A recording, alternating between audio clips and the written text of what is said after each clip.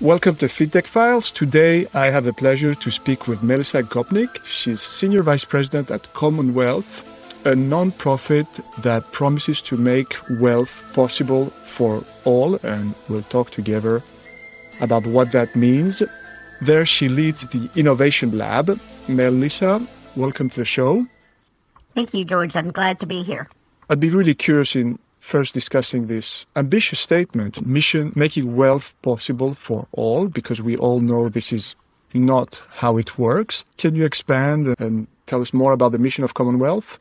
Let me break it down for you. When we say make wealth possible for all, when we say we mean more than just money and assets, we really are talking about a wealth of opportunity, an option, so that everyone can live their best lives. So I think we think of it much more expansively than just the money in people's wallet. When we talk about possible, we really are talking about changing the financial system. And I think fintechs are already trying to do that as well. And really wanting to bring to market products that better meet the real financial lives of people who live on low and moderate income, which is the majority of the people in the U.S. And finally, when we say make wealth possible for all, really actually the work that we do is really focused on people who have been excluded from building wealth in the past, people who are low and moderate income, Black, Latinx, and women. And that's who we really focus our work on. And we do that by working in partnership with financial institutions and fintechs to help them understand how to design better products and how to distribute them so they reach the people they're intended for. Right. So obviously it's not about suddenly we're becoming wealthy, but it's about being able to participate and enter into this wealth of opportunity and also wealth accumulation process, which has long-term returns. And so what are the issues we're facing, and why are some groups, as you mentioned, being excluded? I think we think about it as wealth-building pathways, right? There are long-standing pathways to wealth building, whether that's home ownership, the capital of small businesses, and all of them, there have been barriers to people with low and moderate incomes from accessing them. And those barriers have been systemic. In other words, not because of what I do as an individual, but how the system has been set up. So, for example, retirement system in the U.S. is how a lot of people accumulate wealth. I think in their 401, and yet around half of working people don't have access to their 401k at their work, and even if they don't have enough income to participate, or their income is too volatile. And so that's an example of a barrier to wealth building. Another one is you need to have a wealth building identity, is what that in order to even believe you can get on a wealth-building pathway, you have to believe that you, your community, your family, your friends can do that. So, for example, if you see an ad on TV that's for investing in the stock market, one of the new fintechs that does lots of investing in stock market, and you're not seeing anyone like you and you don't know anyone who invests in the stock market, you're not going to write down the web address. You're going to change and so you really need to have a kind of identity to even get started on a wealth-building pathway. Finally, I think actionable knowledge is another huge barrier.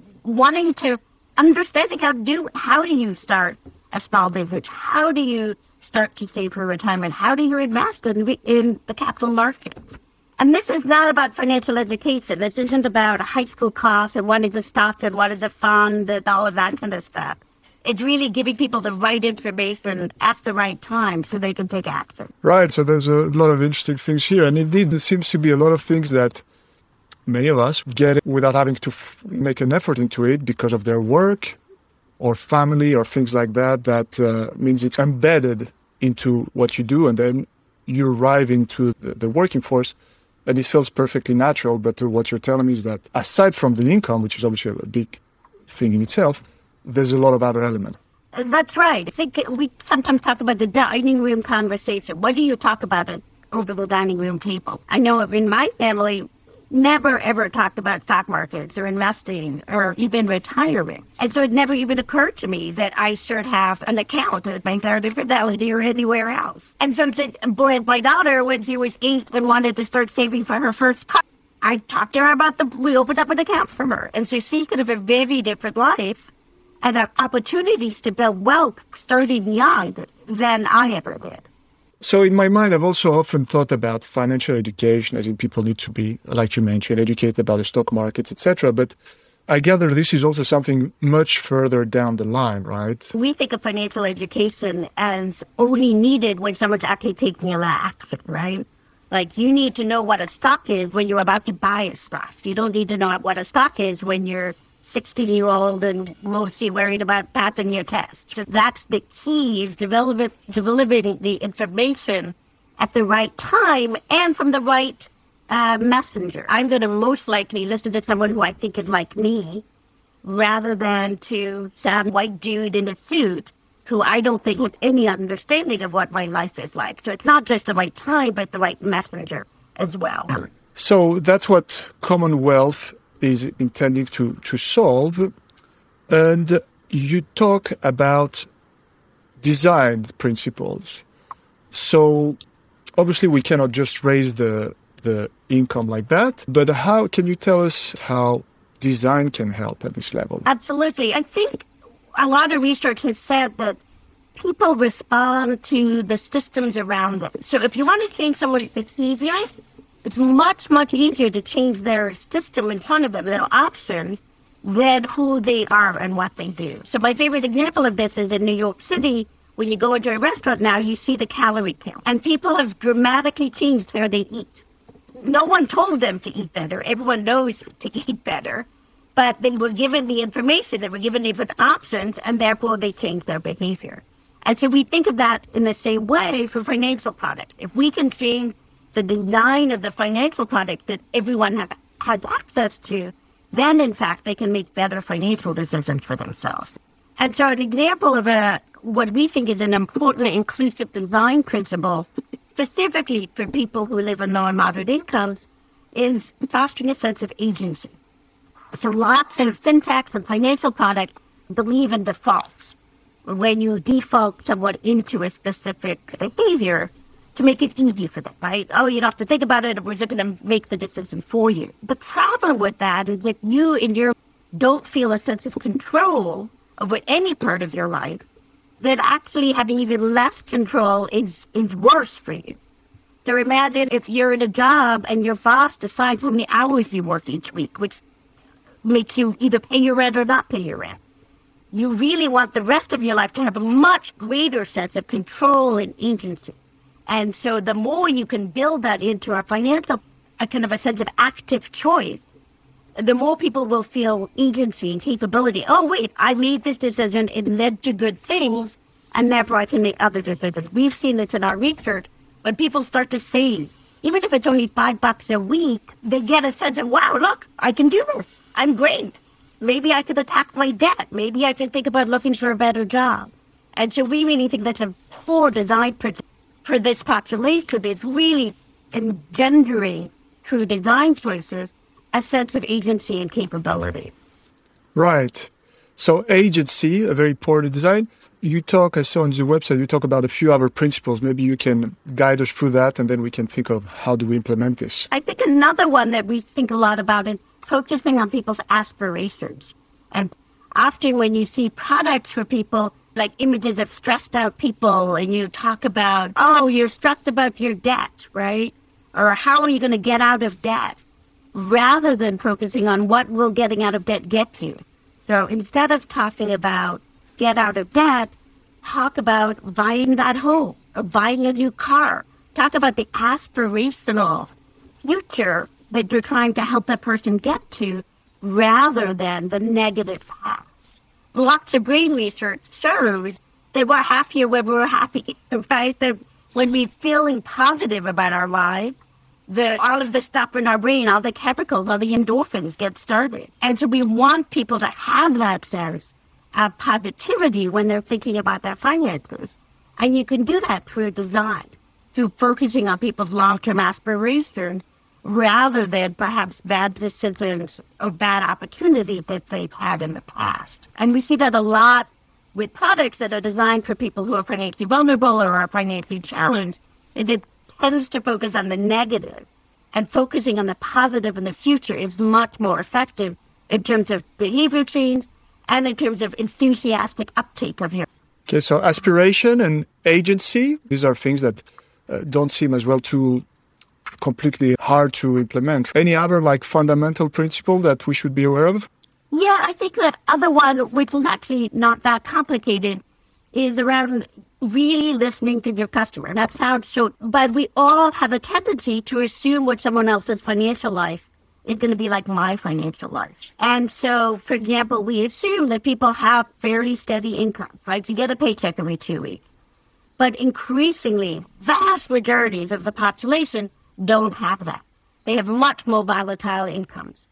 And so designing a product to really match people's actual financial lives, not some imagined finance, is incredibly important. And the way to do that is to actually talk deeply and listen deeply to understand what people's financial lives.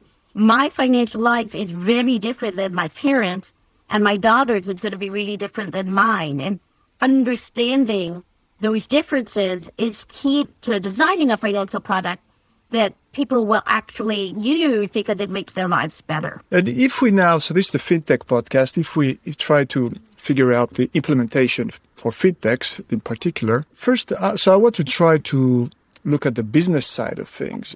You say that there are people who have been traditionally excluded, and you mentioned specific communities, and also there's an income level that matters. But are you talking to people who are only addressing those niche, or what if I'm not specifically targeting Latinx and women or something like that? Should I still make an effort into it? And perhaps you can tell us about what do you mean about lower income in that respect? Yeah, so we tend to work with folks who are working. So who make an income between $30,000 and $80,000 annual household income. So it's the vast majority of people who live in this country, right? If you look at the income distribution, the vast majority of the people are working people who make a working income. And so if you design a product that meets their lives, you'll have a huge potential customer segment. We sometimes talk about the curb cut effect, which means that if you design for people with the most challenges, sometimes that's called designing for the extreme user. If you design for someone who has 5 challenges, and then someone who only had one of those challenges is also served well. And so it allows you to, if you design for a Black woman who makes $70,000 a year, who has many different challenges, and you design a product that works for them, you'll also have a product that works for anyone who makes $70,000 a year, or a Black woman who perhaps makes more or less than that. So it's really a way to design for a specific user who has the most challenges. And then you will also be able to serve people who have fewer of those challenges. Does that make sense? Yeah, I think that makes perfect sense. And indeed, it's let's say if I'm a middle-aged white guy that wants to build a fintech, my first worry would be how do I find the next customers, etc. So unless you're really targeting super high net worth, this is the core audience of every fintech. And I would also mention something about there's this Christensen disruption saying that if you manage to target less profitable segment, you have a good chance of expanding further. So it seems to me that it makes perfect business sense, and that obviously all the people in fintech want to be inclusive and not discriminatory, but it's not a choice that you have to make. Absolutely not. It makes perfect sense. And I think what you end up with is people are so used to having products that don't meet their complex financial lives. If you can design a product that really matches their complex financial life, really helps them to meet their aspiration, you're not just going to get people using your product. You're going to get people who are evangelical about your product and who enthusiastically use it, and really loyal, lifelong customers. The more that you can design a product that no one else really desire because it doesn't meet their complex financial life and their aspirations, the more enthusiastic uptake you're going to get. So now, in terms of implementation, perhaps we can take different kind of example. And from the fintech point of view, so at what point should I embrace this? If, let's say, we're early stage, at what point should I start thinking of it and implementing those things? And also, how does it work within an organization? Yeah, I think it's not expensive. All you really need are your ears and an ability to talk to some people. It's not that complicated. It's about really listening to understand what someone's complex financial life is. And this means not just talking to the people that you know, but reaching out to community-based organizations, to network with people, to understand different people than you, and to really get closer to understanding what their lives are like. There's a great website in the U.S. Financial Diaries where they spend lots of time intensely looking at people's lives. And so there's great data there to get you started. But really, it's not that complicated. It's about listening to different people than you perhaps have listened to in the past to understand what their complex financial needs are and also what their aspirations are. Again, back to that needing to focus on the positive. So again, I'm launching my fintech, and maybe the first people I talk to are people around me, but what I should do is also really reach out to people who are different from me, which sounds like common sense. And that will allow me to a product that's more inclusive and better for everyone. That's right, exactly. And it seems like common sense when we talk about it, but it's very easy to just focus on what you have in mind, what is around your group of friends. But I think any lean startup book would advocate for that. So if we now take a different example of perhaps a more established product, how can we improve it? And I guess the question is, we should reach out to people, but also how much in terms of, if it's an app, the actual design and things like that we should tweak. So I spent a lot of my time consulting to financial institutions and to fintechs, and it's actually not that hard. All right. You have to ask the right questions of the right people. So a big example is default. Everyone believes it's incredibly important to make it easy, right? You don't want your customer to have to think, you want to make it easy. And we advocate strongly for active choice.